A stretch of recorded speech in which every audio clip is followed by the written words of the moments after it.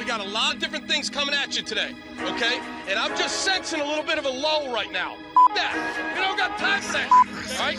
Let's go. Crank it. Crank it, Glenn Cross. Woo! Ladies and gentlemen, can I please have your attention? I've just been handed an urgent and horrifying news story. And I need all of you to stop what you're doing and listen. You're listening to Rock Chalk Sports Talk with Derek Johnson and Nick Springer on FM 1017 and 1320 KLWN. Depend on it. Hey, what's happening? Welcome in to another edition of Rock Chalk Sports Talk here on KLWN. We're going to be joined for the Duke side of things in our KU Duke preview by Stephen Wiseman, who works for some newspapers out covering Duke. We're also going to have our KU club interviews continue on, brought to you by Johnny's Tavern with the KU hockey team. Mark Francis, the KU women's soccer coach, will join us in the 5 o'clock hour. We've got coach audio to get to you with the coordinators. It's going to be a pretty packed show today. The wait is over, Kansas. DraftKings Sportsbook is here, and the NFL action is in full swing at DraftKings Sportsbook, an official sports betting partner of the NFL. We're talking touchdowns, big plays, and even bigger wins. New customers can bet just $5 on any NFL team to win and get $200 in free bets if they do. Kansas Duke line down to 7.5. It's down. Oh. Do you jump on it now, or do you wait and see if you can get it even lower? I don't know, actually. That's a good question. Because I actually, that is not surprising that it's gone down, because I think over the weekend after KU beating Houston, there was all this hype for KU football nationally, like, oh, college game, all this other stuff, right? And now maybe some of that's starting to fade, and so people are starting to, go against KU, like, oh, Duke's 3-0, they're a pretty good team, The narrative's starting to switch a little bit, So it actually makes sense that it's going down. I think I'm going to wait till Friday to see what it's at, because if it can drop even more, right? If it can drop like to a 6.5 would be exactly great. To where then you still have that cover on the number 7, that would be pretty ideal. Yeah. I wonder what the over/under will finish at, because right now that's like super high. Still 66. It's 66.5 now, so it went up even more. It started at like 64. Mm-hmm. Now, what do you think about the team total for Kansas at 36.5? Well, that's a lot of. I mean that'd be their lowest scoring output of the season, but it's still. I mean, if you're operating under the philosophy of over 66.5 is possible, then I think over 36. Then you should take KU, that. Definitely. Mm-hmm. So, I would lean over on that, but I don't know. I think the game could be sneaky under. Really? Maybe. Just like you have a defensive coach in Mike Elko, former DC at Texas A&M. Yep. We will play you the Brian Borland audio later, but he talked about, I asked him the question, like, what's gone into some of the slower starts? Like, is it just lack of execution? Is it something where you guys have just adjusted well? And he said it's just, we just need to execute better. So what that tells me is that they're not doing anything. Like, they're not having bad starts and then being like, hey, let's change it up. Let's do this, this, and this. And that's why it tells me they're doing the exact same thing. So why could they not have a better start? And if they have a better start, you only give up 16 points in quarters 2 through 4 against Houston. You only gave up. They shut out West Virginia in the third quarter. They shut them out in the third quarter. Yeah. Yeah. So I don't know. I don't remember how many points they scored in the fourth. I think they 14 in the fourth quarter. So, 14 in the second half. So, I think there's an avenue there where the game finishes 34-27, and then you're under, right? Yeah, you're way under. I don't feel great about the side on that either way. That's just, I don't know. I could see that happening. Download the DraftKings Sportsbook app now and use promo code KLWN to get $200 in free bets if your team wins when you place a $5 bet on any football game. That's code KLWN only at DraftKings Sportsbook, an official sports betting partner of the NFL. Gambling problem? Getting help is your best bet. Call 800-522-4700. 21 and older, physically present in Kansas. Deposit restrictions apply. Bonus issued as free bets. 1 boost per eligible game. 10-plus leg required for 100% boost. Opt-in required. Parlay and wagering restrictions apply. Eligibility and terms at DraftKings.com/football terms. Derek, have you heard the huge news? Oh, I heard it on Fox News. The huge news. Dayton Moore? Oh. No, I was saying Joe Burrow has No. deleted Instagram and Twitter from his phone. Whoa. Bengals 15-2. Wait, so he didn't delete like his account. He just deleted the app. I don't know. I think he just deleted the app. So he could, if he wanted, he could just go on like Safari. But he's deleted social media. Derek, 15-2 Bengals. Are they coming? No, they are not. Okay. Anyways, back to the actual news that you were going. The real news. Sorry, I didn't. Yeah, no. Dayton Moore. Dayton Moore is out. No longer will be with the Royals. Now, there hasn't been anything said about Mike Matheny or whatnot. I would imagine this pretty much signals once the season ends, Mike Matheny's going to be out. They're probably like, what's the purpose of having an interim manager for the next week and a half? You know, like, it'd just be silly. But I would assume this means big change, which we were talking with David Lesky earlier this week, and he was kind of talking about the idea that you're going to learn what kind of owner John Sherman is here over the next month or so. Is he one that, I think you did. You learned that he is not content with what the organization is right now. And I took this quote. How about this quote from John Sherman? Dayton talks about what a championship team looks like. I want to know what a wild card team looks like. Basically saying, that's not him saying like, I don't want to win a championship. I only want to go to the wild card. That's him saying, we got to get to the wild card first. Yes, exactly. Which I love that quote. And I think that makes you feel good about the direction of the organization. You have all these young players coming up. You wonder what direction they're going to go with some of these maybe coaches that need to be fired, or with some of these, player decisions they're going to have to make. And it also makes you feel like, because the ownership clearly is ready to make some changes, like, I wouldn't be surprised. I'm not saying the Royals are going to become the Yankees, but I wouldn't be surprised if they're going to be more active in the offseason than maybe we're used to. Yeah, could be. And I gained a lot of respect for Dayton Moore also, because he was present at the press conference, and I think he even Dayton Moore actually gave us some statements as well. And I would say that's pretty rare, right? That's pretty uncommon for somebody who's literally being fired to like be there also and also give some statements. So I think he's a stand-up guy, and it just hasn't worked out. I mean, sometimes I think in the world of sports, people get fired and it's like, oh, bad reputation, whatever, this, that, or the other. But sometimes, you just get fired. He's just not very good, whatever, this, that, or the other. There's nothing else bad about it. He seems like a stand-up guy. But, yeah, I think for the Royals organization, it is going to be very interesting. And now I'm just really excited to have David back on the show next week to hear what he thinks about it. Yeah. So look forward to that next Monday, which normally at this point in the year, and the Royals are just bad. It's like, we got to talk more Royals? But no, it's very exciting with that.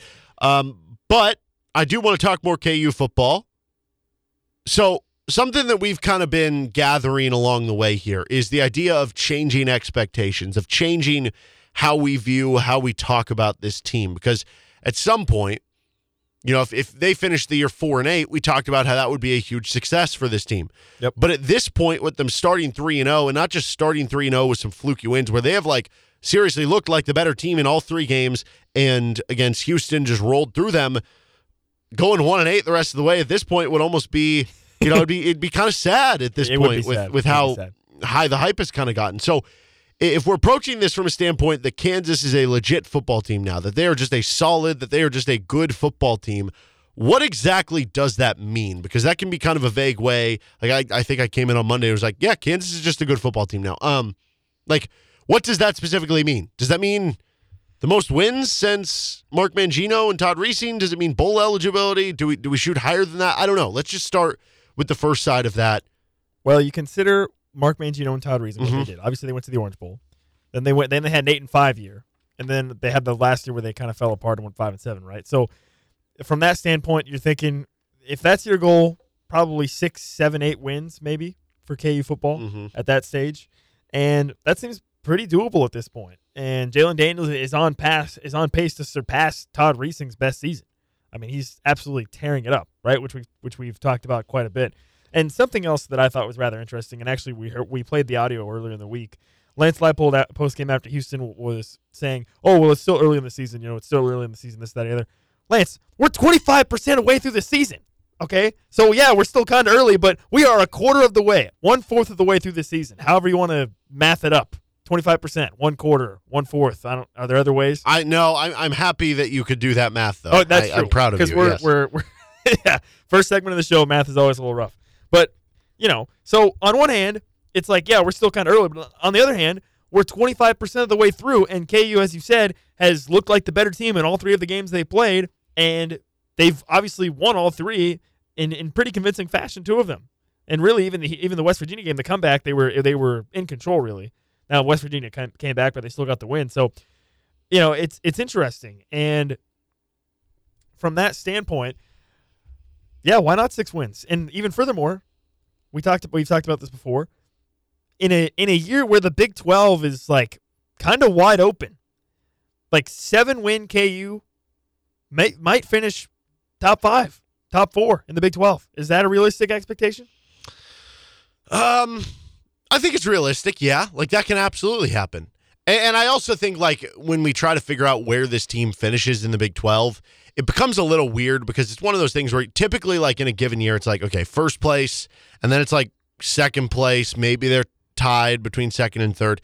And then like 3rd through 5th might all have the same record. And then like 6th through 8th all have the same record. And then 9th and 10th maybe be like different. So theoretically, you could like have the same record as the 5th place team, but you're technically 7th by tiebreaker, but you could say you're a top 5 team. So no, I think that's very realistic.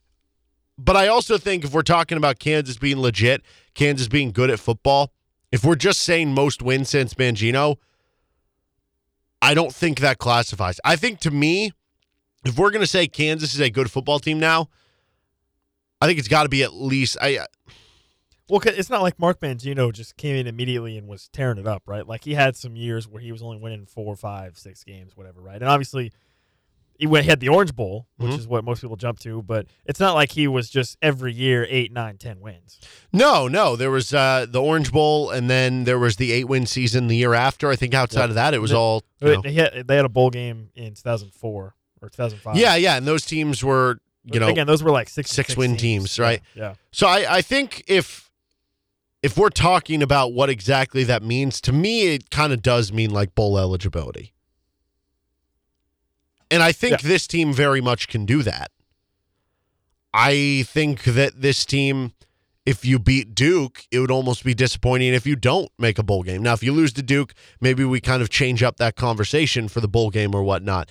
But that's kind of the conversation now that by beating Houston, you have that in front of you. And we talked last week. We said because of those 3 really tough games with Baylor, Oklahoma State, and then the last 3 with Kansas State, Texas Tech, and Texas, games that you're not going to be favored in but are all winnable, you would like to be 5-1 after the first half to make you feel like bowl eligibility is a thing. Yes. Maybe now we would say 4-2 might get it done because maybe they could beat Kansas State and Texas. Maybe they could win, or Texas Tech and Texas win 2 of those 3. Maybe that would be more possible now. But again, if you want to feel secure about making a bowl, 5-1 is the record you want to get to. And that's why the Houston win was so important, because otherwise then you would have had to win your next 3 just to get there. Now you at least have 1 mistake coming your way, but I don't think it can be this week against Duke.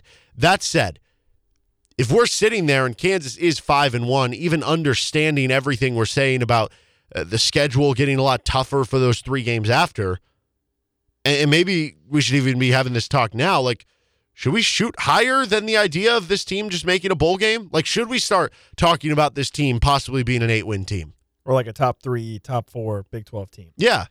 Because if everyone we talked to is like, where would you rank Jalen Daniels right now? Like, we had Kevin Flaherty on. He was like, honestly, he'd be the number 1 quarterback in the Big 12. If you have the best quarterback in the conference, and doesn't typically for other schools they start getting talked about as like a top 3 team in the conference? And arguably a top 3 or top 4 coach in the conference also, I would say at this point. So, yeah. I mean, again, I think maybe you have the same issue, Derek, but it's just difficult. It's almost difficult to wrap your head around that possibility as a KU fan, or as someone who's watched KU and talked about KU. It's almost difficult to reasonably sit here and say 8-win KU, right? Like that's the joke you make when you're on the couch with your friends, right? When you're just sitting around with preseason, you're like, well, KU's going to win 8 games this year. Watch out, guys. Like that's just the joke you make, but it's not a joke.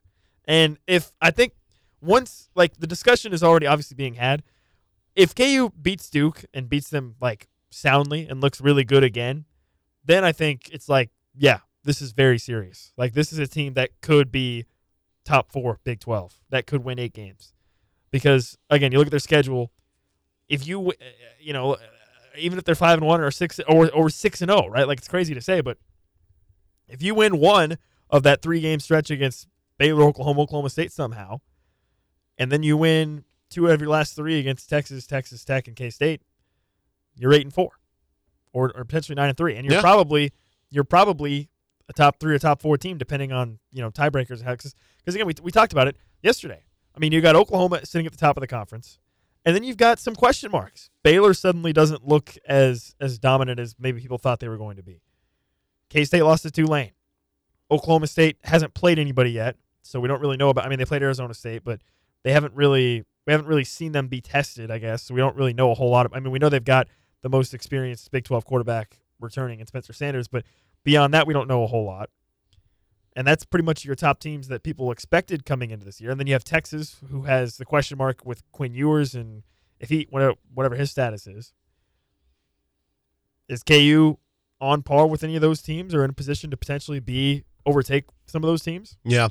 So I'm still not quite to that level yet, but I'm getting there. And I am getting to a point where if they continue to look like this and look unstoppable on offense, we are going to have to start approaching it. It's just weird based on where we've come from with KU. All right, we're going to talk with Stephen Wiseman to get the Duke view of things for the KU-Duke game on Saturday, which you can hear here on KLWN. We're going to be out of Big Mill before the game. You can stop by, get some KU football tickets, and you can also get some T-shirts or other cool stuff. So come on by over to Big Mill on Saturday. But Stephen Wiseman joins us next. This is Rock Chalk Sports Talk on KLWN. Depend on it.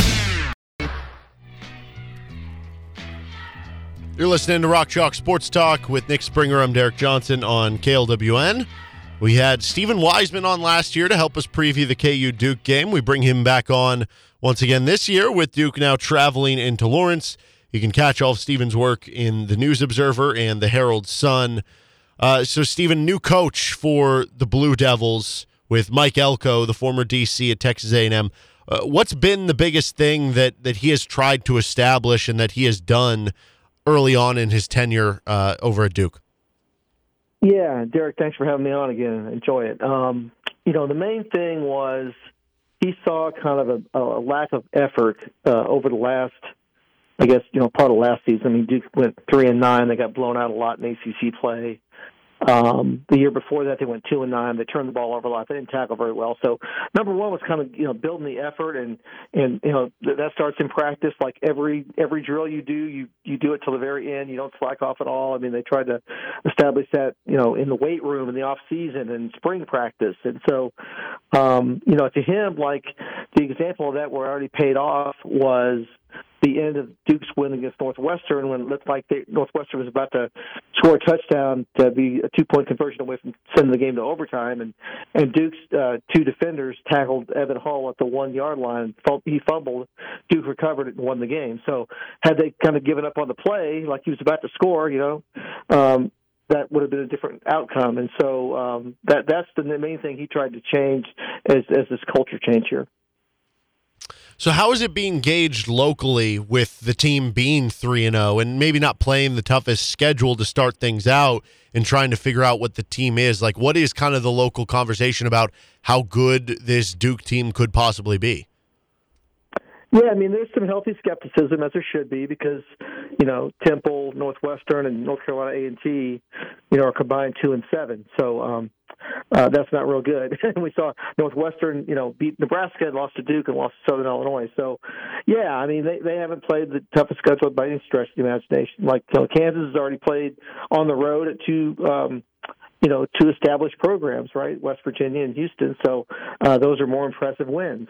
And, this program was so down in the last couple of years that, last year Duke started off 3-1. They beat Northwestern, they beat Kansas, and they didn't win again. So people are waiting, okay, when they get into ACC play, or this Saturday against, a quality Kansas team, they're going to come back to earth. Now, others are more like, hey, we've been waiting for, some new energy in this program. There is the attendance has been a little bit better the first couple of home games than anything we saw last year. So there is some more buzz in the community about it, but still, like, nobody's expecting them like, oh, now they're going to compete for the ACC. I mean, nobody thinks that's going to happen. So offensively for Duke, things have been pretty balanced so far from them. Dual threat quarterback. What is it that the offense is trying to do, and what have been some of the strengths on that side of the ball so far for the Blue Devils?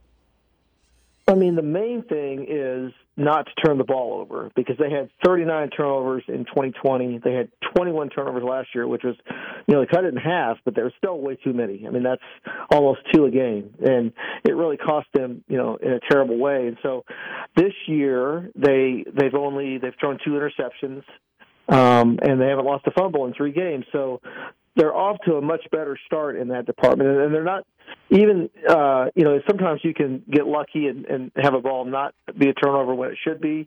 I haven't seen a lot of that. There haven't been a lot of what Pro Football Focus calls turnover-worthy plays by Riley Leonard.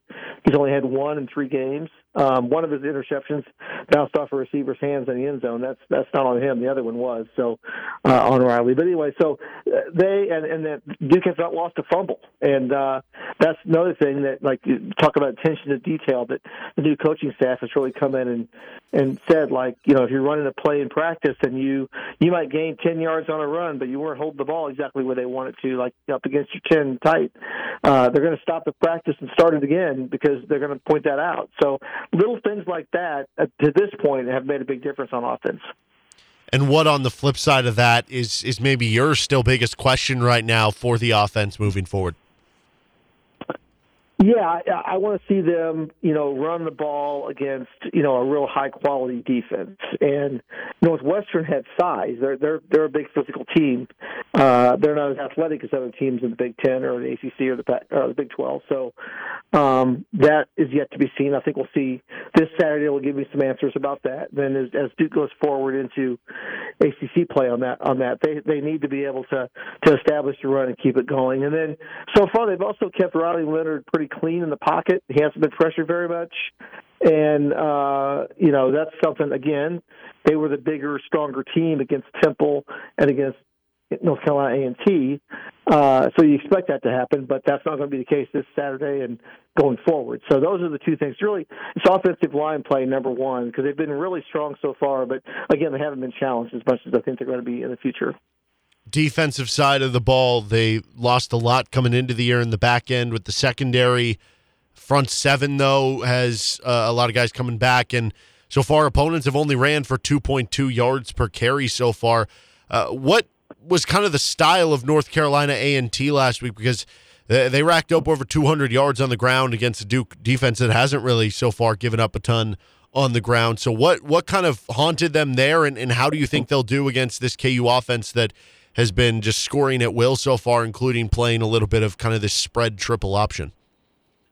Yeah, that's going to be tough for Duke to handle that, what you're talking about, the spread triple option and the way Jalen Daniels handled that and everything this season for Kansas. But I will say the majority of the yards Duke gave up against North Carolina A&T were in the fourth quarter of a game that was long a blowout, and there was a lot of second and third stringers on the field. So, having watched that with my own eyes, I know Duke was pretty impressive against them in the first half, and when they got that, got to like a 42-6 lead, they had it under control. So, some of it was garbage time, but again, Duke hasn't faced an offense like they're going to face this Saturday, so the jury is still out on if they can control the run like they have so far this season. And also, on the back end with the new guys, they have some guys that have tackled very well back there. They've helped out in run support, but they've been a little grabby in coverage. They've had some penalties that way on pass interference, and they've kind of gotten in a situation where they kind of panicked maybe, and they started grabbing people instead of just making the play, and they can't do that, and that'll cost them games going forward if they keep doing that. So that's an area they need to watch out and get better at. Yeah. So on that defensive side of the ball, would that be the biggest worry for this game against Kansas? Oh, definitely. Absolutely. They're going to be in a hostile environment. From what I hear, you guys got a sellout crowd or something close to that, which is fantastic. Always fun to come into those kind of atmospheres instead of, 15,000 people, right? So I'm looking forward to it. And I know that, the players are hyped up about playing in that environment, but there's going to be pressure on them, too. This is something that, again, they haven't faced because when they went to Northwestern 2 weeks ago, Northwestern students weren't on campus yet, so there was barely 20,000 people there on a beautiful day in Chicago. So this will be a different level of pressure for Duke. And every time we've heard the coaches kind of talk about this Duke team this week, you kind of hear some buzzwords of like well coached, disciplined, fundamentally sound, like things that you've kind of heard about some of the Duke teams in the past when they've been really good. Is that something you feel accurately reflects the team, or is that something that is still kind of, I don't know, remains to be seen and maybe is just kind of coach speak to not say something negative? Yeah, I mean, up to this point, they are a more buttoned-down team than they have been the last few years when this thing kind of got away from them. And the coaches they're all right. When Duke was, in the ACC championship game back in 2013, and going to bowl games in 6 out of 7 years during the last decade, that's the way they played. They didn't turn the ball over as much. They were low on penalties, all those kind of things that a team that isn't recruiting 5-star athletes has to do. They have to do those little things right, and it kind of had gotten away from them lately. And so, the penalties aren't. This year, it's not like they're low. I mean, they've had some, pre-snap penalties on offense a little bit. The first couple games they did. And again, I mentioned the defense having the problems with, roughing the passer and pass interference. So they're not as buttoned down as they want to be. But I know that this staff has made a lot of progress, in that area. But again, they've got to do it going forward against better teams. How do you envision this game kind of playing out in terms of whether it's individual matchups or just the teams going up against each other, from what you kind of know about Kansas, what you kind of know about Duke in terms of, I guess, what could be most challenging for the Blue Devils, what they might have advantages in? I guess, how do you kind of see this playing out? Yeah, Duke's defense, again, controlling the run and, not missing assignments against that triple option that defense is hard. It's hard. That offense is hard to defend, and the coaches talk about eye discipline. Right? You can't, with the misdirection and stuff like that, you can really get caught in something and give up a big play. And I think they're, it's foolish not to think they're going to give up big plays this week. They're going to give up some chunk plays. This is going to be a game that Riley Leonard and the offense, that they're going to have to move the ball and score, and I think it's kind of going to be a shootout. I see it, both teams in the 30s probably. I think the over/under is now 64, 66 points, something like that. That sounds about right. That they should be in that neighborhood. With Leonard, has he? I know the numbers look good passing and running the ball for him, but does he have an affinity to one of the two over the other? He's been really accurate throwing the ball. I mean, his timing, that's something, he played a little bit last year. He started one game, he was kind of the backup, and he just looked, didn't look comfortable. And, whole new offensive system now and different style of coaching.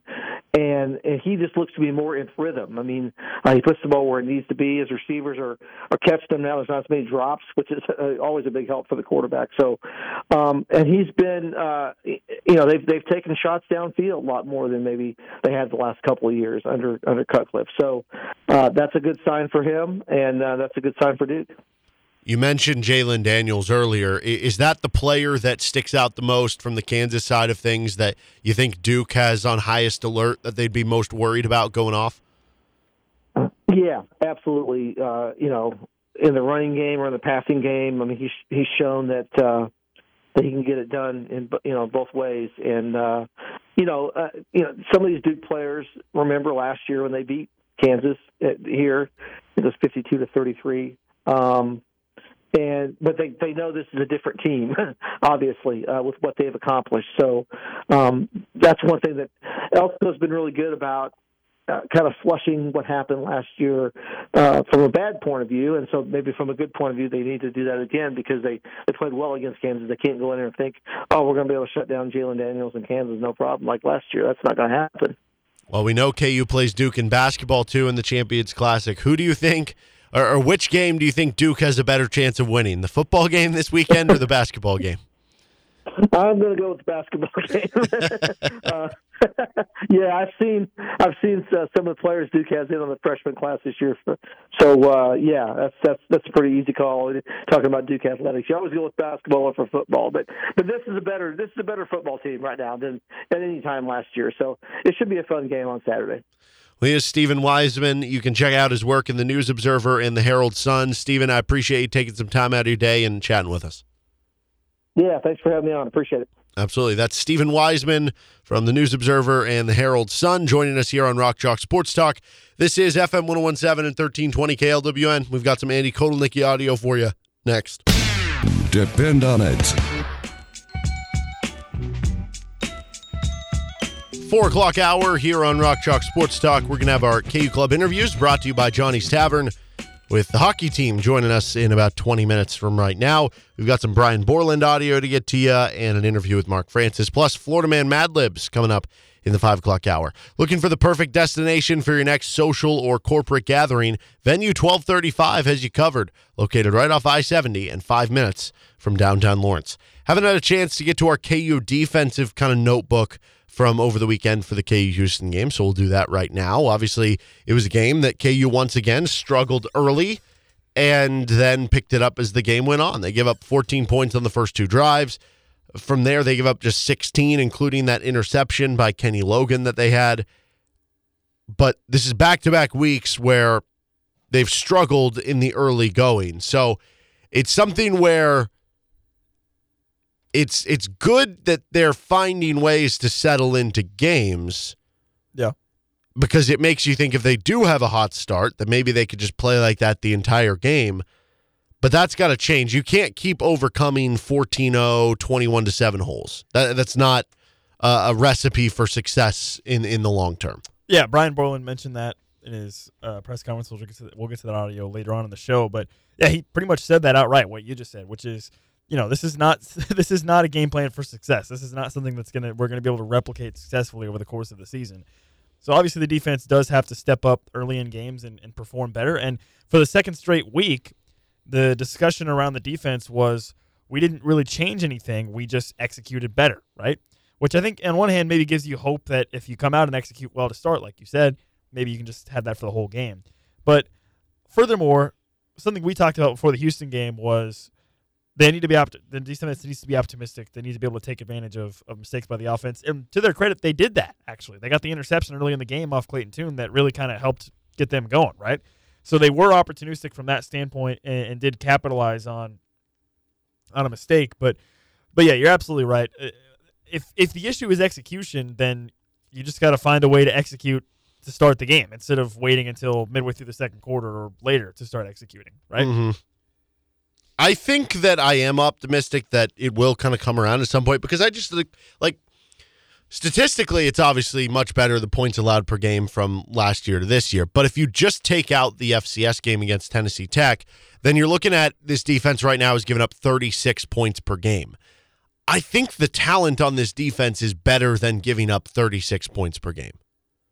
I mean, they have much better depth than last year. They have guys who transferred in who were legit at other successful schools. And in some of their cases, they're backups, which indicates that some of your guys are better than them in certain ways. So, I don't think this is a defense that's ever going to be like, oh, they're just shut down. No. But to me, this is a defense that should be closer to giving up 30 points per game than they are giving up 36 through their Power 5 games. So I do think they're better than that. But still, the most important thing they can do moving forward beyond the better starts is just being opportunistic, right? Because if they can be a defense at the very least that's getting turnovers, that is holding teams in the red zone, bending but not breaking on certain drives, if the offense is as good as it has looked so far, that's probably enough for this team to make a bowl game. Yeah, I do think it's interesting. We've heard it now two weeks in a row after West Virginia and after Houston of Brian Borland saying, hey, we just needed to execute better. Once we started executing and playing the way we're going to play, it started going better, right? Mm-hmm. Which I think, to me, I read that as clearly this is a defense, and it starts with Borland and it goes through the players. Clearly these are guys that are very committed and dedicated to their scheme. They understand their scheme. They know what they're trying to do schematically. That's what that tells me, right? Is that for 2 consecutive weeks we've heard Brian Borland and even some of the defensive players. Rich Miller said the same thing when we got to talk to him last week. Is hey, in the first half or early in the game against West Virginia, we just weren't executing, and then we knew what West Virginia was trying to do. We knew we could stop them. We just weren't doing it, and then we started to play better throughout the second half. And then kind of the same thing from what we've heard today, kind of the same deal with the Houston game was, we needed to execute better. We didn't execute well early on, and then we got better, right? But I think that still gives you a lot of confidence in the sense of, okay, this is a team, a defense that knows their scheme. They know what they're trying to do schematically, and it just comes down to executing, right? It wasn't a situation where they were just getting blown out of the water early in the game and they had to go scrap the defense and quickly, change schemes or whatever. No, these are guys that know their I'm trying to think of the right word. They know their role. They know their identity. They know their identity. Yeah. Identity was the word I was looking for. The defense. This is a defense that clearly knows their identity based off of the public comments we've heard. It's just a matter of, like I said, and like Brian Brolin has said, coming out and executing that way early in a game the way they know they can do, right? And if they know they can do it later in games, it's almost like a mental block at that point, right? You just know that if you can do it later on, you just got to get over that and be able to do it, put it together for a whole game. Yeah, because if you count the second through fourth quarters for the Houston game, if you count the third and fourth quarter plus overtime for the West Virginia game, that's basically, I know the overtime's not a full quarter of play, but also you're giving them a very advantageous opportunity to at least score points. So let's say that's basically meaning of those quarters, you gave up 30 combined points between Houston and West Virginia in 6 quarters of play. That's 5 points a quarter. That means over the course of, if you're just basing it on the adjustments KU was able to make. You're about to do some math? I'm just going to total it up for you. Okay. They would just be giving up 20 points per game. Boom. That's pretty darn good. So that's really good. You don't expect Kansas to do that 20 points for the a game, I think, would be like top 25. Oh, yeah. That'd be a great number. That'd be, yeah, you're right. That'd be one of the better numbers in the country. Yeah. The point is that clearly there's more talent there than the starts would indicate. And we'll see if they can kind of get over that this week against Duke. How about the defensive line in that Houston game? Lonnie Phelps didn't have any sacks in the game, and yet Kansas still got 4.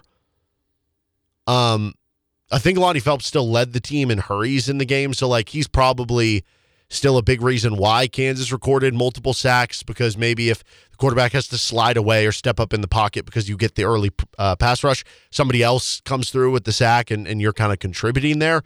That's a good sign for the D-line, though, that we saw really dominate Tennessee Tech, then not really be able to dominate against West Virginia. There was other stuff there, too, quick passes, maybe some holding calls that didn't get called against West Virginia.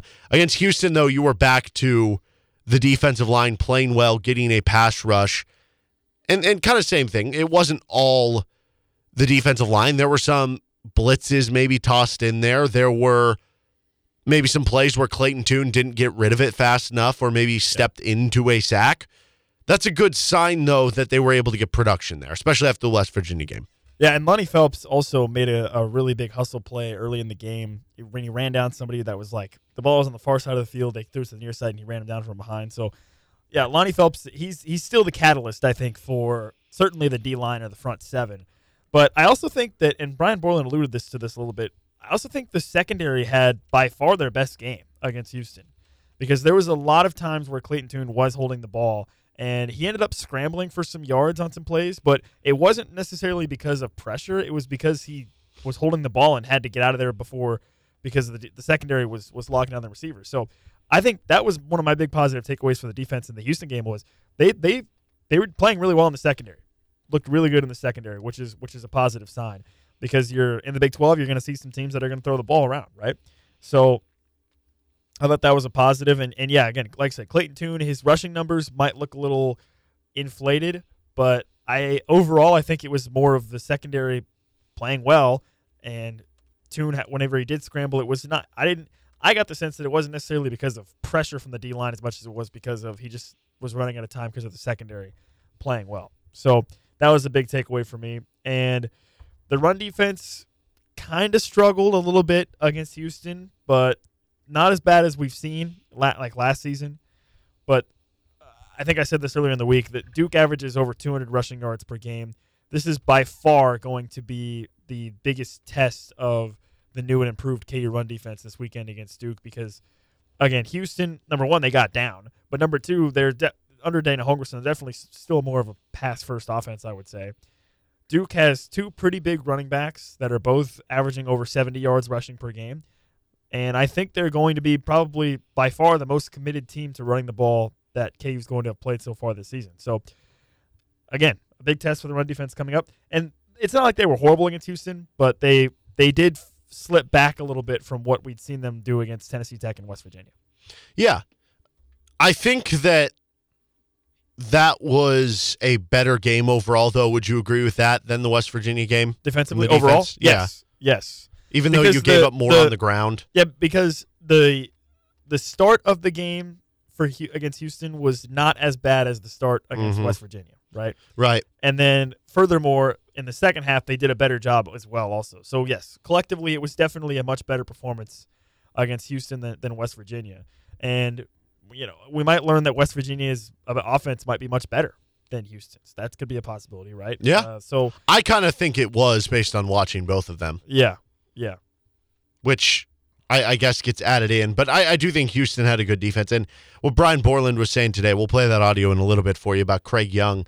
He was targeted 4 times in the game, and they had 49 passing yards on him. But then when you consider that he was lined up in the slot a lot, and they line up Nathaniel Dell, their stud receiver, in the slot a lot, that's quite the performance to have a linebacker kind of limiting their best weapon to, whatever amount of receiving yards they had on them. Yeah, you've got Lonnie Phelps up front, and it's clear that Craig Young is now the guy. Yes. In the back half. Obviously you have Kenny Logan as well, but Craig Young is definitely the guy. Mm-hmm. Do you think, because we know there's going to be a game where the KU offense is not going to score 50 points or it's not going to score 40 points. Who knows? Maybe it's this week. Where KU might score 27, 28 points. Who knows? Maybe even they play really good defense and they're held to 24-21.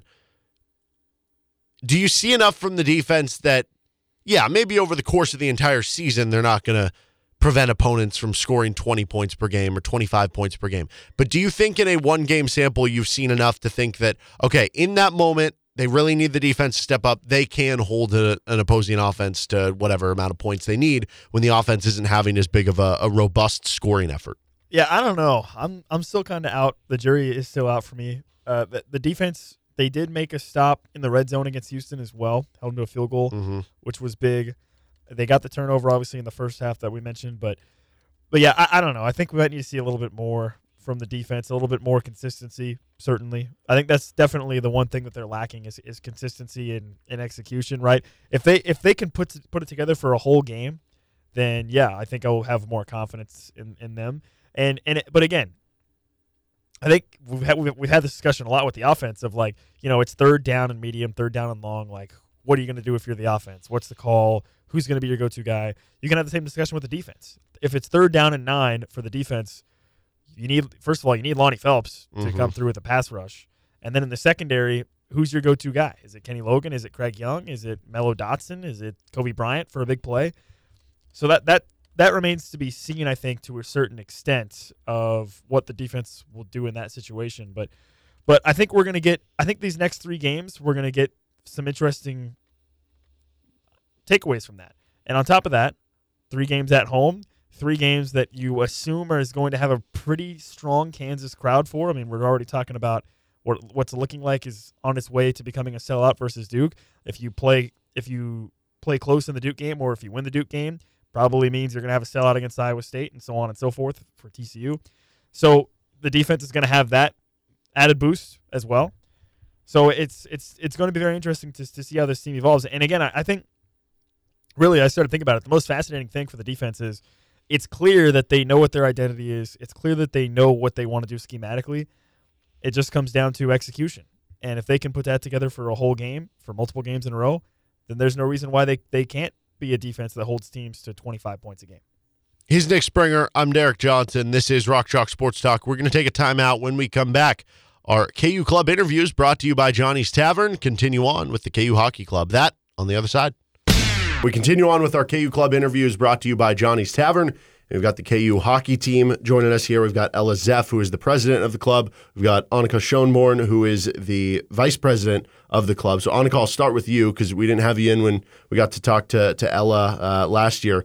But now the VP. So what was your involvement in the club last year? Were you involved at all, or what led to you having this position now? Yeah, so last year I was I was labeled academic chair, which pretty much just helped the players and other staff members stay on top of their academics.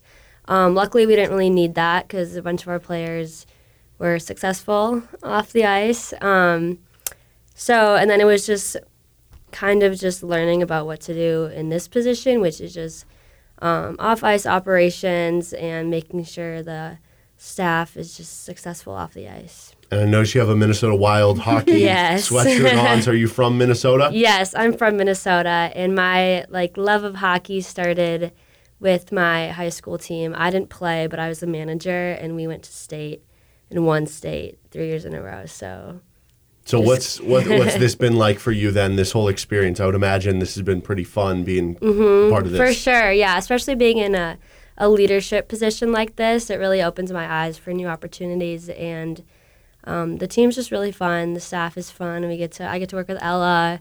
So yeah, it's a great experience. Well, and Ella now coming back and bumping up from her previous position, right? Moving up to president. What's that been like so far this year? It's been awesome. I really enjoy kind of working with Annika and having that leadership role because I mentioned it last time, but it's kind of full circle again because we both started with KU hockey as freshmen. I think it was the second week of school, and we sat in this conference room together and hopped on the Zoom, and I was so intimidated. I don't know about you, but you just drugged me on there. I was like, I don't even know what I'm doing. Yeah, we didn't even know each other, and we sat in this room together, and here we are 2 years later, or 3 years later, whatever it is, as president and vice president. And so I think from that start, there maybe was 8 of us total on the call. 3 new people, including ourselves, and now we have a staff of 20 people. Players, I believe there's 27 players, so it's just been really cool in this role to see the growth in the club and kind of have that big role in it. And so what are some of the biggest duties that for both you guys that you're having to kind of take task on? I mean, there's the basics of just making sure we're registered. Every player is registered with the school, with the ACHA, and same with staff. But then the bigger tasks, such as planning, Hockey Fights Cancer, the Border Showdown, each individual weekend itself are events on a smaller scale. So I think some of those just duties. And then on top of that, it's just marketing our club and then making sure, since we brought in so many new staff members, just making sure that they're growing in their experiences and giving them stuff to do at the games so that they can learn from that too. Yeah, we both agree that it's the experience is what we want everyone to get out of it. With bringing on so many staff members is making sure that they're enjoying the experience and kind of just being around the sport of hockey. So we all came together for. And so you guys have already gotten started for the season. As far as tryouts and everything, is that something where, because I know now you guys have gotten big enough where you'll have high school kids reaching out to you about, hey, I want to join the team and whatnot. So is that something where you guys kind of have an idea of what your roster is already going to be at the beginning of the year? Are there tryouts? How does that kind of work? So there are tryouts, and they start pretty much right when school starts around. And basically, it's just, I don't know, anyone who wants to try out. We have players from all different backgrounds, people who've played for juniors, and then we have some players that just played in high school and want to continue playing in college. They just try out, and then coaches, it's all up to the coaches then. And so is that something, if let's say somebody transferred into KU at semester or something like that, would they be able to kind of get a tryout with the team? Mm-hmm. Yeah. It's not just a freshman year, and then you stick with it. It's anyone can come on, and that goes for the staff as well. If anyone just reaches out, interested in being a staff, interested in playing, we can just go from there. And yeah. And what's the best way to reach out to you guys if you'd be interested in joining as staff or a player or whatnot? Social media or via email. We check our emails constantly. The staff email goes to us. The Jayhawk hockey goes to our coaches. But social media is also something we've brought on a big team for and are monitoring and kind of building a presence on. Mm-hmm. So what is the weekly, I guess, the grind, the weekly schedule for you guys and the team and everything? How often are practices, how often are games, and that sort of stuff? The team practices once or twice a week out in Independence, and then there's 2 games a weekend, usually Friday, Saturday, just kind of depends. And then for the staff, we have our weekly staff meetings and then our presence at the game. We bring all of our staff to home games, and then we have a travel staff, kind of depending on what the needs are that weekend. Then for us on the exec, it's a everyday grind. There really are no off periods, but we're working on our social media schedule. We are making sure that we're registered with the rec. Just kind of those basic things in order for us to run as a whole program with everyone combined. And you guys were mentioning, as we were talking before we hopped on the air here, about some of the games you guys have upcoming. So what are ways that people can go out to some of the games? What are some of those upcoming events for everybody to come out and support the team? So we're really looking forward to, well, first of all, we have 3 home series left. So it's just an hour on Independence. We'd love to get a bunch of students out there, fans. And then we have our 2 events that we always look forward to every year, which is in November. We celebrate Hockey Fights Cancer Month, along with which the NHL does. So we do a whole month-long marketing, and we do fundraisers and all this fun stuff. And that game is just really important to a lot of fans, and we take time to recognize staff members and players who have been affected by cancer, whether that be a family member or they're just looking to just remember those people.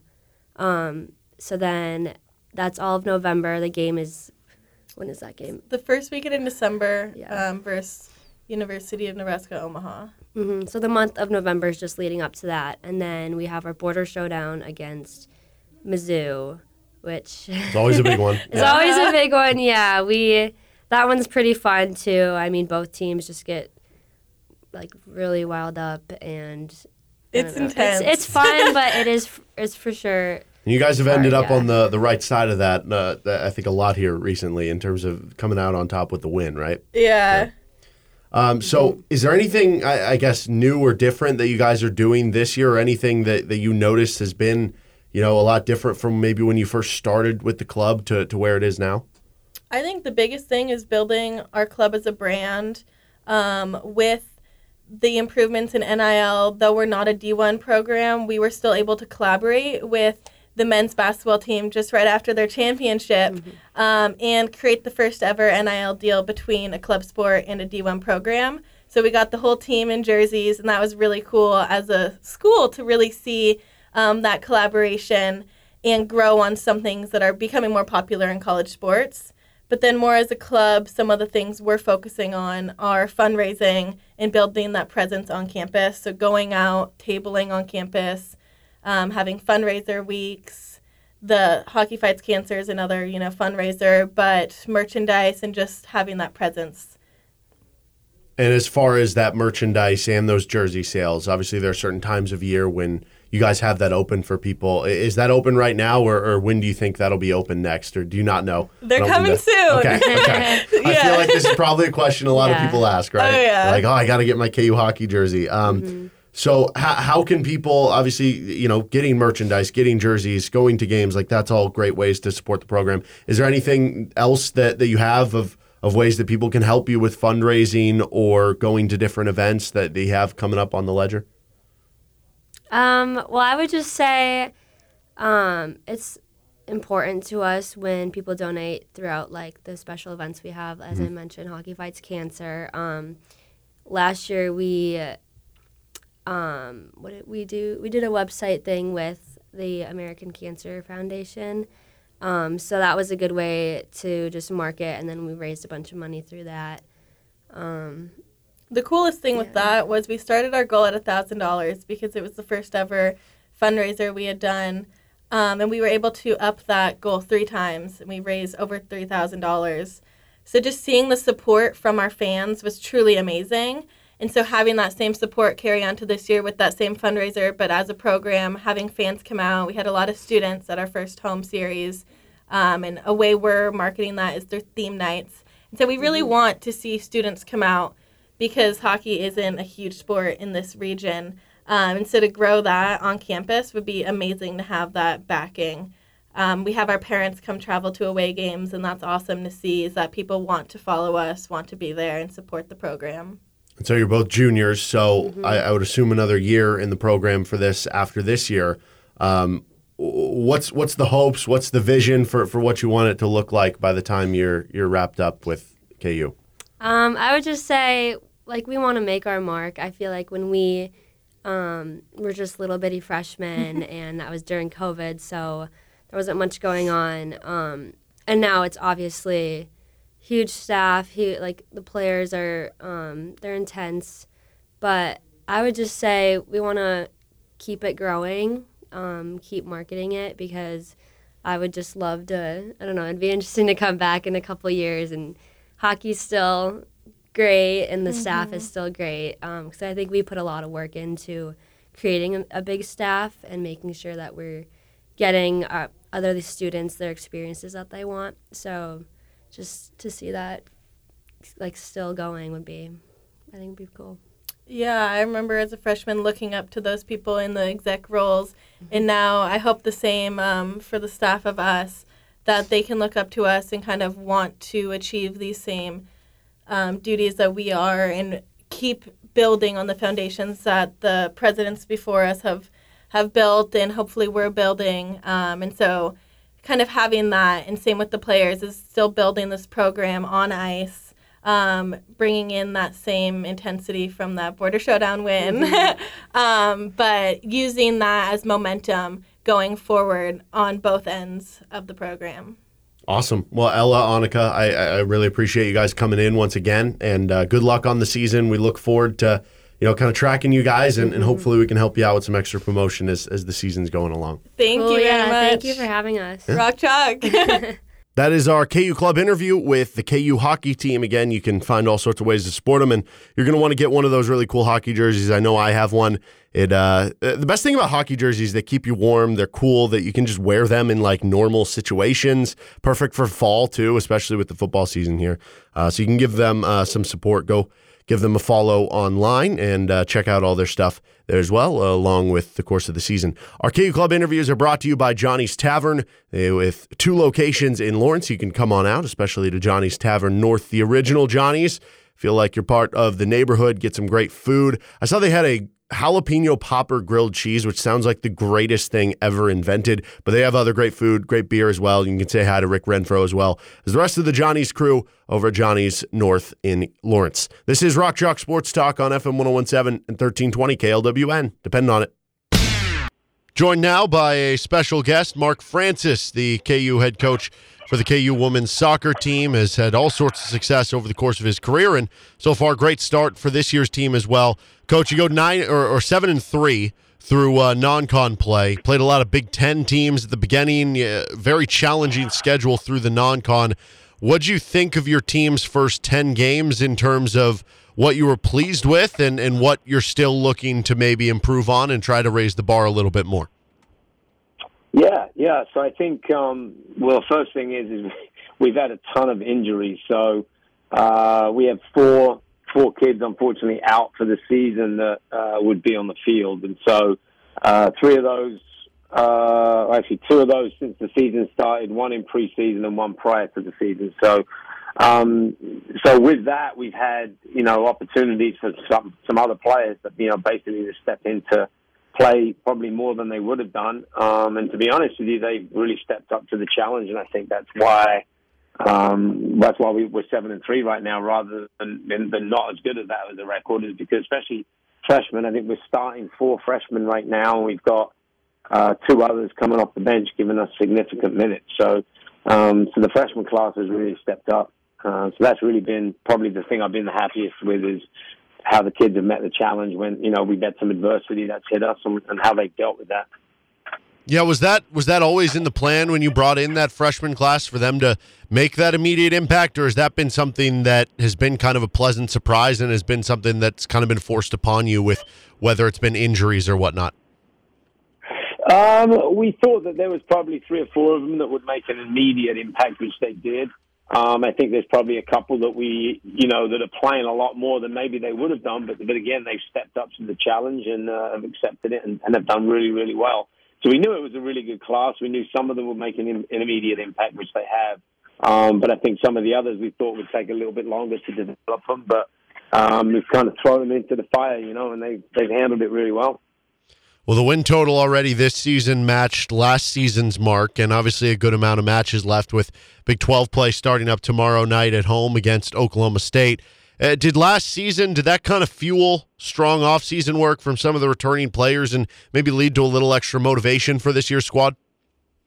Oh, absolutely. Absolutely. You know, that was an anomaly season for us, and, you know, for many reasons. But, you know, we had, of the 19 games, we had 12 one-goal games last year, and we won 3 of them and lost 9 of them. You know, in 19, when we won the Big 12, we had 13 one-goal games. We won 9, lost 4. So, you know, we were in the games, but it was very, very close. But I think that experience overall, with all the returning guys coming back, they were just like, we don't want to go through that again. And so the spring was excellent. Like they came in, I think, with renewed vigor, and we changed a few things, tweaked a few things, did some culture meetings, did some work with the team as far as off the field stuff and how we can maybe improve in those areas. And so, yeah, we came off for the spring feeling really good about coming into the season. And, you know, like I said, some adversity hit us, which is always going to happen, just depends to what extent. And, you know, a lot of injuries. And again, I think the group dealt with that, and they said, okay, this is the hand we're dealt. We're just going to,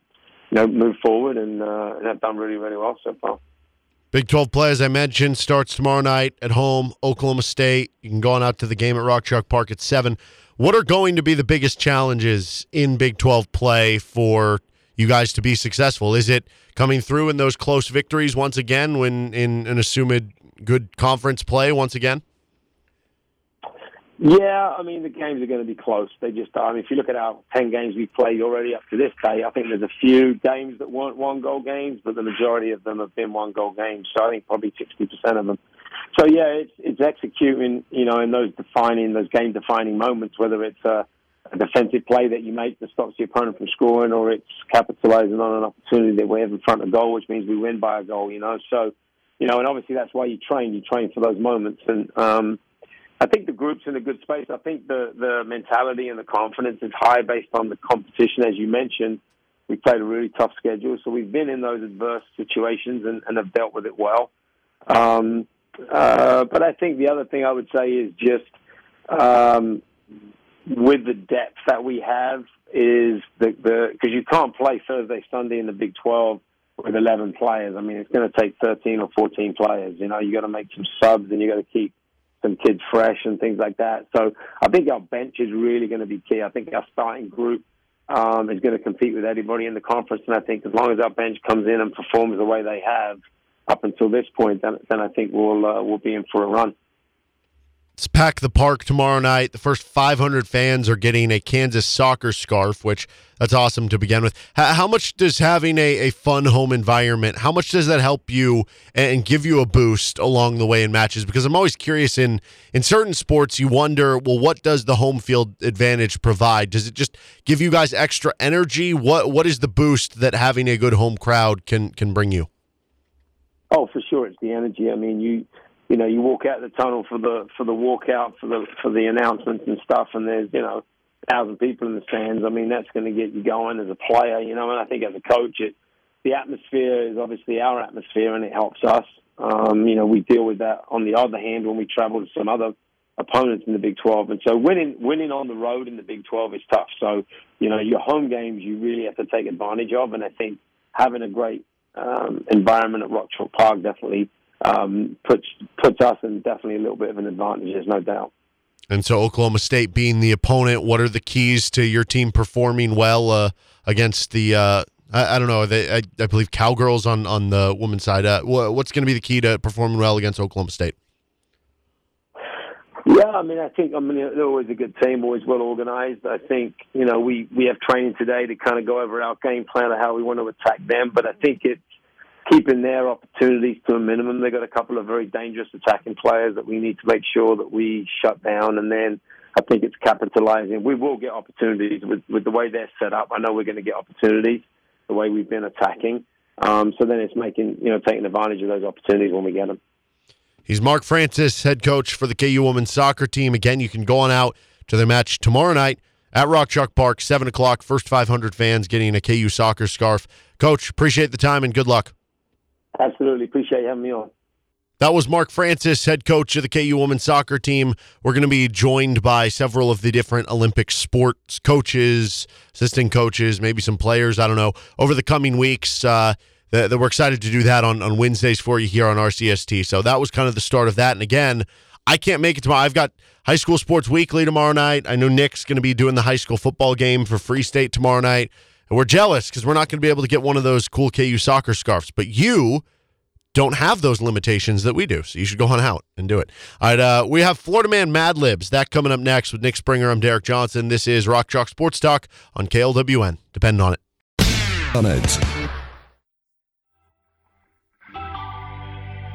Thanks for joining us today on Rock Chalk Sports Talk here on KLWN. Looking for the perfect destination for your next social or corporate gathering? Check out Venue 1235, a large climate-controlled event space with a catering kitchen, private suite, and a covered patio located about 5 minutes off of I-70 from downtown Lawrence. On tomorrow's show, we're going to be joined by Jim Root of Three Man Weave to help preview the college basketball season. Brian Haney, voice of the Jayhawks, will hop on the show as well, and we'll get to some KU football player audio. But it is that time on a Wednesday. Sam Speck is joining us in studio here for Florida Man Mad Libs. Nick beat me again last week. I think I'm up in aggregate, but Nick is, if you're viewing it like in a finals, a best of 7, Nick I think is up 2-1. Last week was ugly. Yeah. He didn't do very well last week. No. Well, you struggled a little bit last week. You're correct. Nick is up actually 3-2. So we're on week 6, believe it or not, gentlemen. So week 6, these things fly by. But you're correct. Derek, in terms of total points, does have a slim advantage. So 17 to 14 points advantage. But Nick, you are up at the standings right now, 3-2. And just a reminder, anybody that's new to the game, Sam's going to read us some headlines with some strategic blanks filled in. Mm-hmm. Derek and I are going to attempt to guess what the blanks are. That is right. And luckily enough, this week I found nothing but Florida Man. A lot of these, again, they don't necessarily have to be Florida Man. They're not always necessarily They're just crazy headlines. A couple of weeks. They're just crazy headlines. They are all real headlines, though. And this week I did find all of the Florida Man ones. So here's my favorite of the week. And just like last week, it's about as Florida Man as possible. This is what encapsulates the entire atmosphere of what Florida Man is. Florida Man arrested for stealing alligator and throwing it around by its tail, beating it to death, just to say, quote, I'm going to teach them all a lesson. Okay, here's my question. He's teaching the alligators a lesson? Yeah, all of the alligators, by the way. All of them, not just that guy. How do you steal an alligator? Well, there's probably some reserve or something. I don't know. No, Could be that. Like if you just go out, like if I go out in the wild and I just like wrangle some animal, have I stolen it? No, I think in Florida you just go to like Walmart and they're like, "Would you like a complimentary alligator, sir?" All right, well, there's our favorite of the week. Gentlemen, let's get into it. Round number 1, as Nick had mentioned. Again, I will read off a headline. In round number 1, there's only one word redacted from the headline that we'll have to guess. In round 1, it is only worth 1 point. So here we go. Florida man was caught after attempting to outrun police on a blank. Boy, aren't these ones always fun. So Florida man was caught after attempting to outrun police on a Segway, a lawnmower, or a mule. And by the way, here's a hint for you. It was upwards of 20 miles an hour. But I think you could probably hit 20 miles an hour in all three of those. Been hauling on the mule. Can you on a motor or on a lawnmower? Oh, you definitely could. You think so? Depending, I think so. Yeah, absolutely. Depending on the right one. Yeah, you get the John Deere 4500 Triple X super size. Well, and if it's a modded one, then those babies go upwards of 70, 80 miles an hour if you get a lawnmower? No way. You could mod Haven't you ever heard of lawnmower racing? No way. Derek, haven't you ever heard of lawnmower racing? Okay, that's a good point. Crazy. That's a good point. They on go ESPN crazy The fast. But nonetheless, anybody want to start here? ESPN Florida man Ocho. caught after attempting to outrun police on a Segway, lawnmower, or mule. Who's got their first guess for me? I'm going with lawnmower. I feel like this is a guy, he was just minding his own business. Well, I mean, he was obviously doing something. Maybe he had something, whatever, right? And the cops come to get him, and he's on his lawnmower mowing his lawn, and he's like, you know what? I'm going to mow my lawn, and then I'm going to mow my neighbor's lawn while I try to escape. Just go down the street mowing one strip dude, of grass. He's mowing a public surface while he's trying to run away. Lawnmower here. Derek, Florida man caught after attempting to outrun police on a Segway, lawnmower, or mule. So, by the way, I just looked this up about lawnmower. You are right. They could be the one lawnmowers that they soup up, right? So that could be different. So we don't know. Maybe that's it. But a zero-turn lawnmower, it says this cuts at 5 miles per hour can reach speeds of more than 10 miles per hour. I don't think it's a lawnmower. I don't think it's going I that feel like fast. that's kind of cheating that you looked that up. Well, I was trying to prove a point. I wasn't. To be fair, though, I wasn't going to pick lawnmower to begin with, so it didn't change my mind. But yeah, I won't look anything else up. Okay. Sustained. So I'm between mule or Segway. Segway seems the most logical. Yeah, can you get to 20 miles per hour on a mule? I don't know. Because they're known for being kind of, slow walkers, yeah, exactly. right? That's Kinda what I'm awkward. saying. That's why I didn't pick mule. Just more of like a pole. Do mules even run? But I don't want to go with Segway because I feel like that's too logical. So I'm going to go mule. Going with mule there. Interesting. We got lawnmower from Nick. Mule it is. So actually, it was on a Cub Cadet zero-turn lawnmower. Florida man caught after attempting to outrun police on a lawnmower. They were just trying to fulfill a warrant for his arrest. Apparently had a couple of outstanding things. And he was mowing his lawn at the time and just bounced from there. He, absolutely decided to go from there. Now, again, I read through it a little bit. I don't know if they actually had a gun on the gentleman, like a speed gun by any means, but they were pursuing of upwards of 20 miles an hour on the highway. So that's kind of where the article. Wait, this guy got on the highway with that thing? Yeah, he made it that far.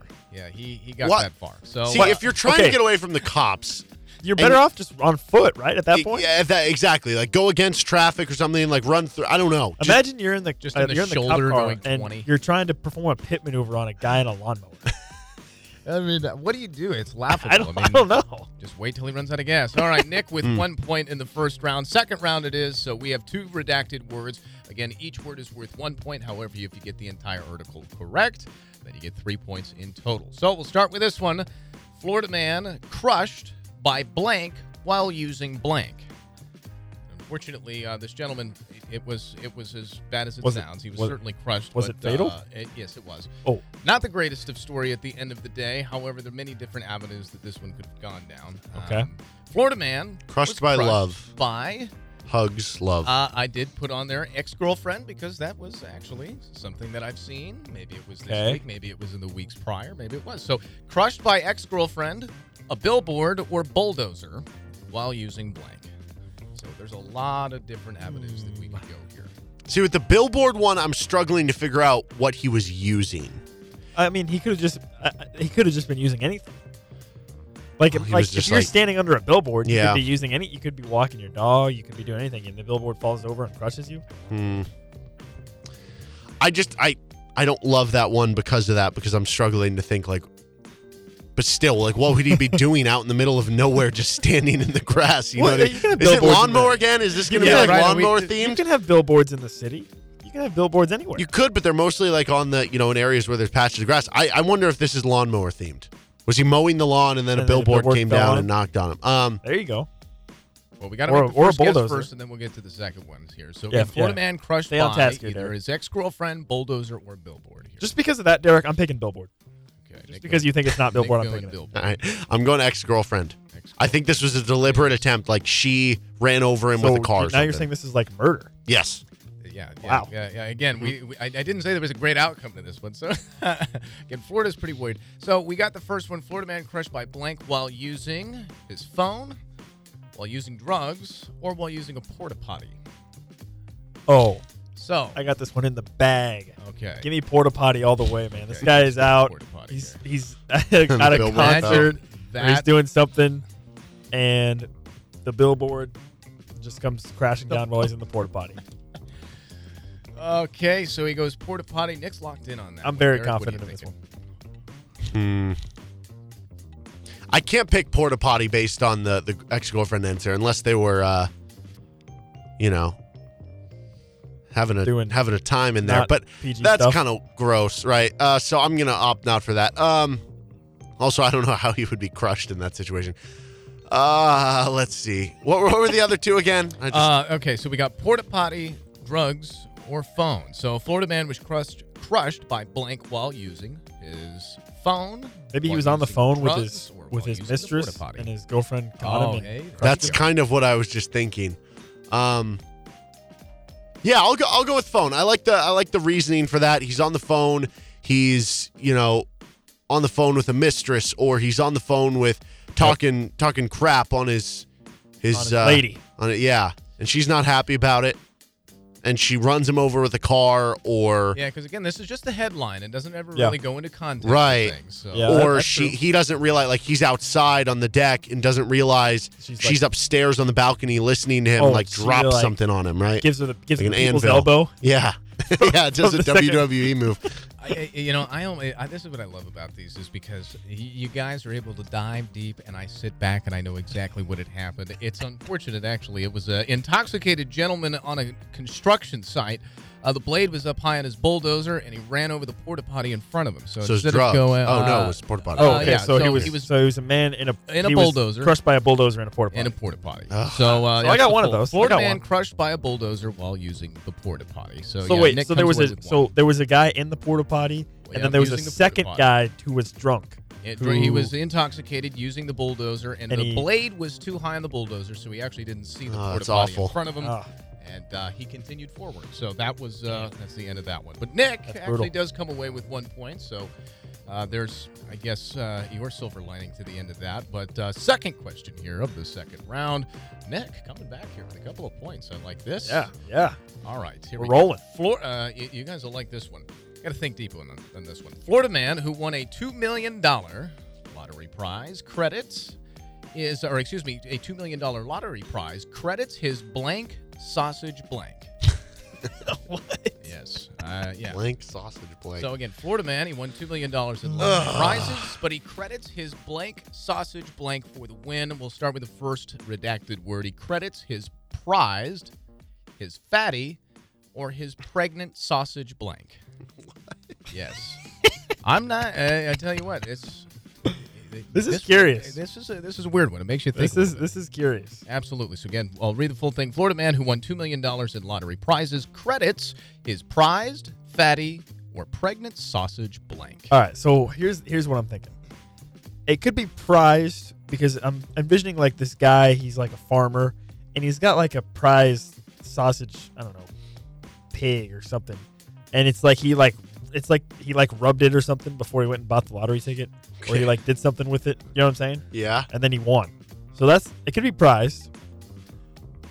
Pregnant, I'm having a hard time coming up with with anything on that one. What was the third option? Fatty. Like instead of lean, like fatty, like a fatty. Oh, sausage. okay. Instead of lean. Gotcha. Okay, so again, it could be like he's got this like pure fat sausage thing that he like Award winning at the fair. You know, exactly. He won sausage. Won the blue ribbon. Now we're on the right train of thought here. Okay. And he like did something with it. Are you locking in on prized on the first one here? Is that where you're going? I think I'm gonna go with prized. Yeah. Yeah, I think I'm Prized gonna go it with prized. is. Nick locking in on prized here. So again, Florida man who won $2 million in lottery prizes credits his prized, fatty, or pregnant sausage blank. Derek, where are you going with this? Okay, I just like you coming up with the answers here. What would have made Sam think, hey, I'm going to put pregnant as an option here? Yeah, I don't know. I don't understand that option. It's like at all. so random. It could be like I said, the pregnant. It could be like I said, it could be a pig.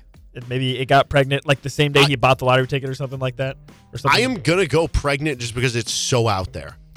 Going with pregnant here. Either that or Okay. Sam is just as he's coming up with the answers here. He's just like I try and sifting throw through a some weird thesaurus and things. just like close his eyes. Boom, that one. I do try and throw some weird things in there. I try and make it as Florida man as possible. So I try and encapsulate what they're thinking, and I go down a weird rabbit hole. So again, prized for Nick, pregnant for Derek. Let's get to the second one. He's crediting for the $2 million lottery prize his blank sausage recipe, blank sausage dog, or his blank sausage casings.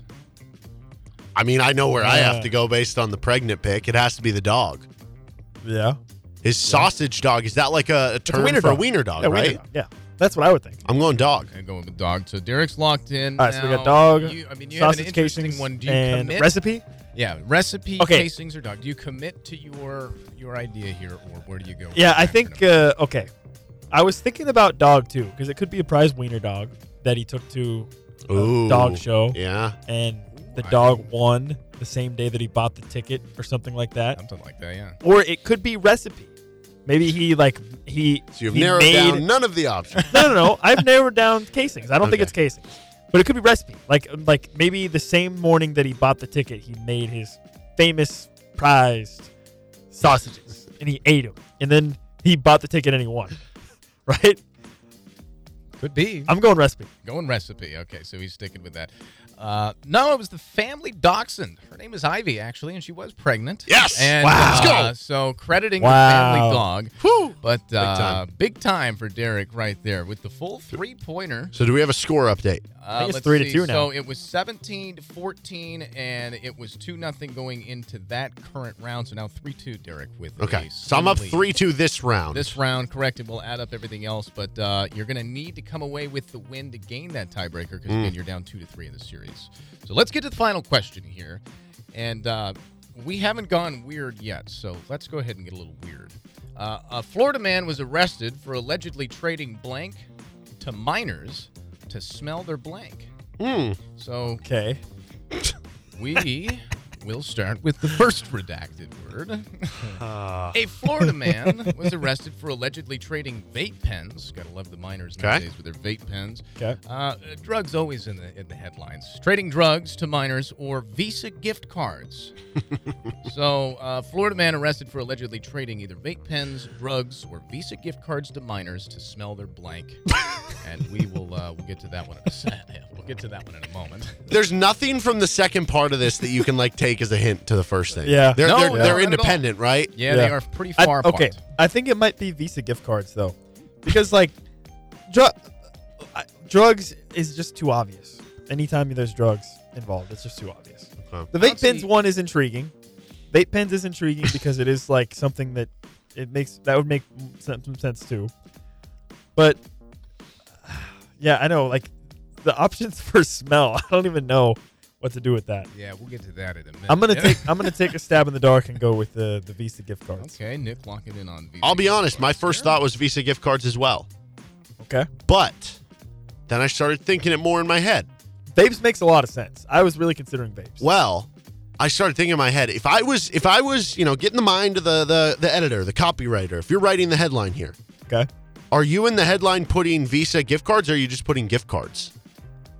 I think you would just say exchanging gift cards in the headline. He's thinking No. Because You're trying to if limit. it was- You have a limited amount of No, characters. because if he was only using Visa gift cards, that's an important part of the story. Like I think you would had say like that in the story, if he but had like not a the gift headline. card to like Chipotle, McDonald's, and he was just trading that, right? But if it was all Visa gift cards, if it was all the same Visa gift cards, that's important. That should be in the headline. I think that'd be in the story, not the headline. So I am not going to do Visa gift cards. I am going.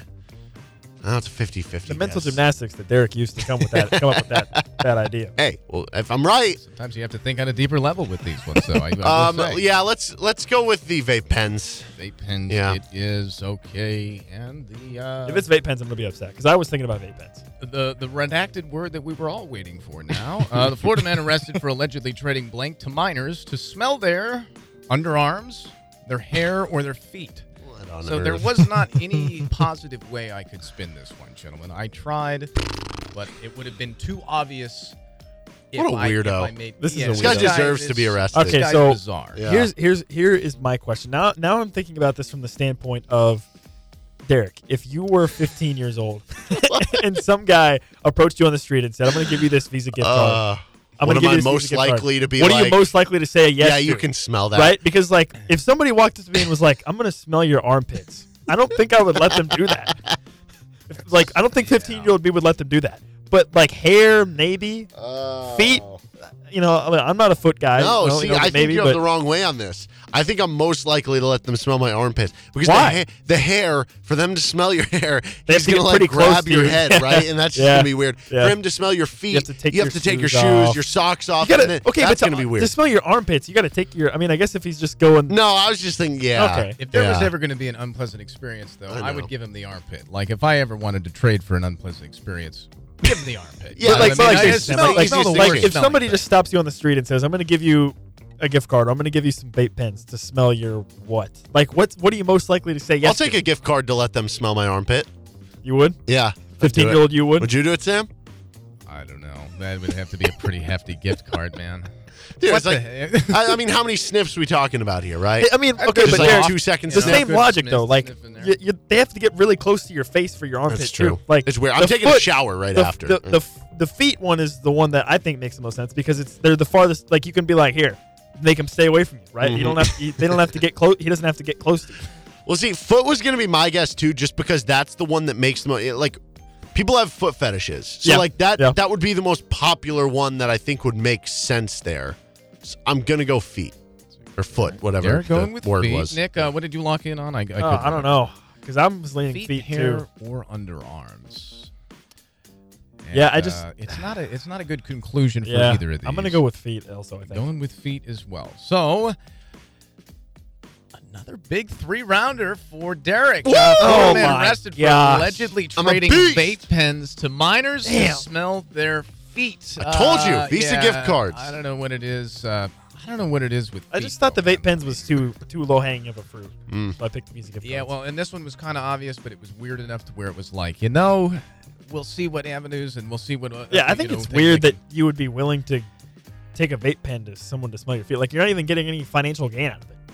Again, it's not about the financial gain for some folks out there. It's about the toes, it's about the feet, gentlemen, and it's about the big W this week for Derek, tying it up at 3, and then also using those points and just patting on and getting back into the first ranking of the standings. So another week of Florida Man. Can't believe we're 6 weeks through this now. I'm gonna have to get in the film room, review some tape, come out the stronger defense next week. That's right. Review the defense. Thank you, gentlemen, so much for including me always. I will see you next Wednesday. That's Sam Speck. Thank you. With Nick Springer, I'm Derek Johnson. This is Rock Chalk Sports Talk. That's Florida Man Mad Libs. This is RCST on KLWN. Depend on it.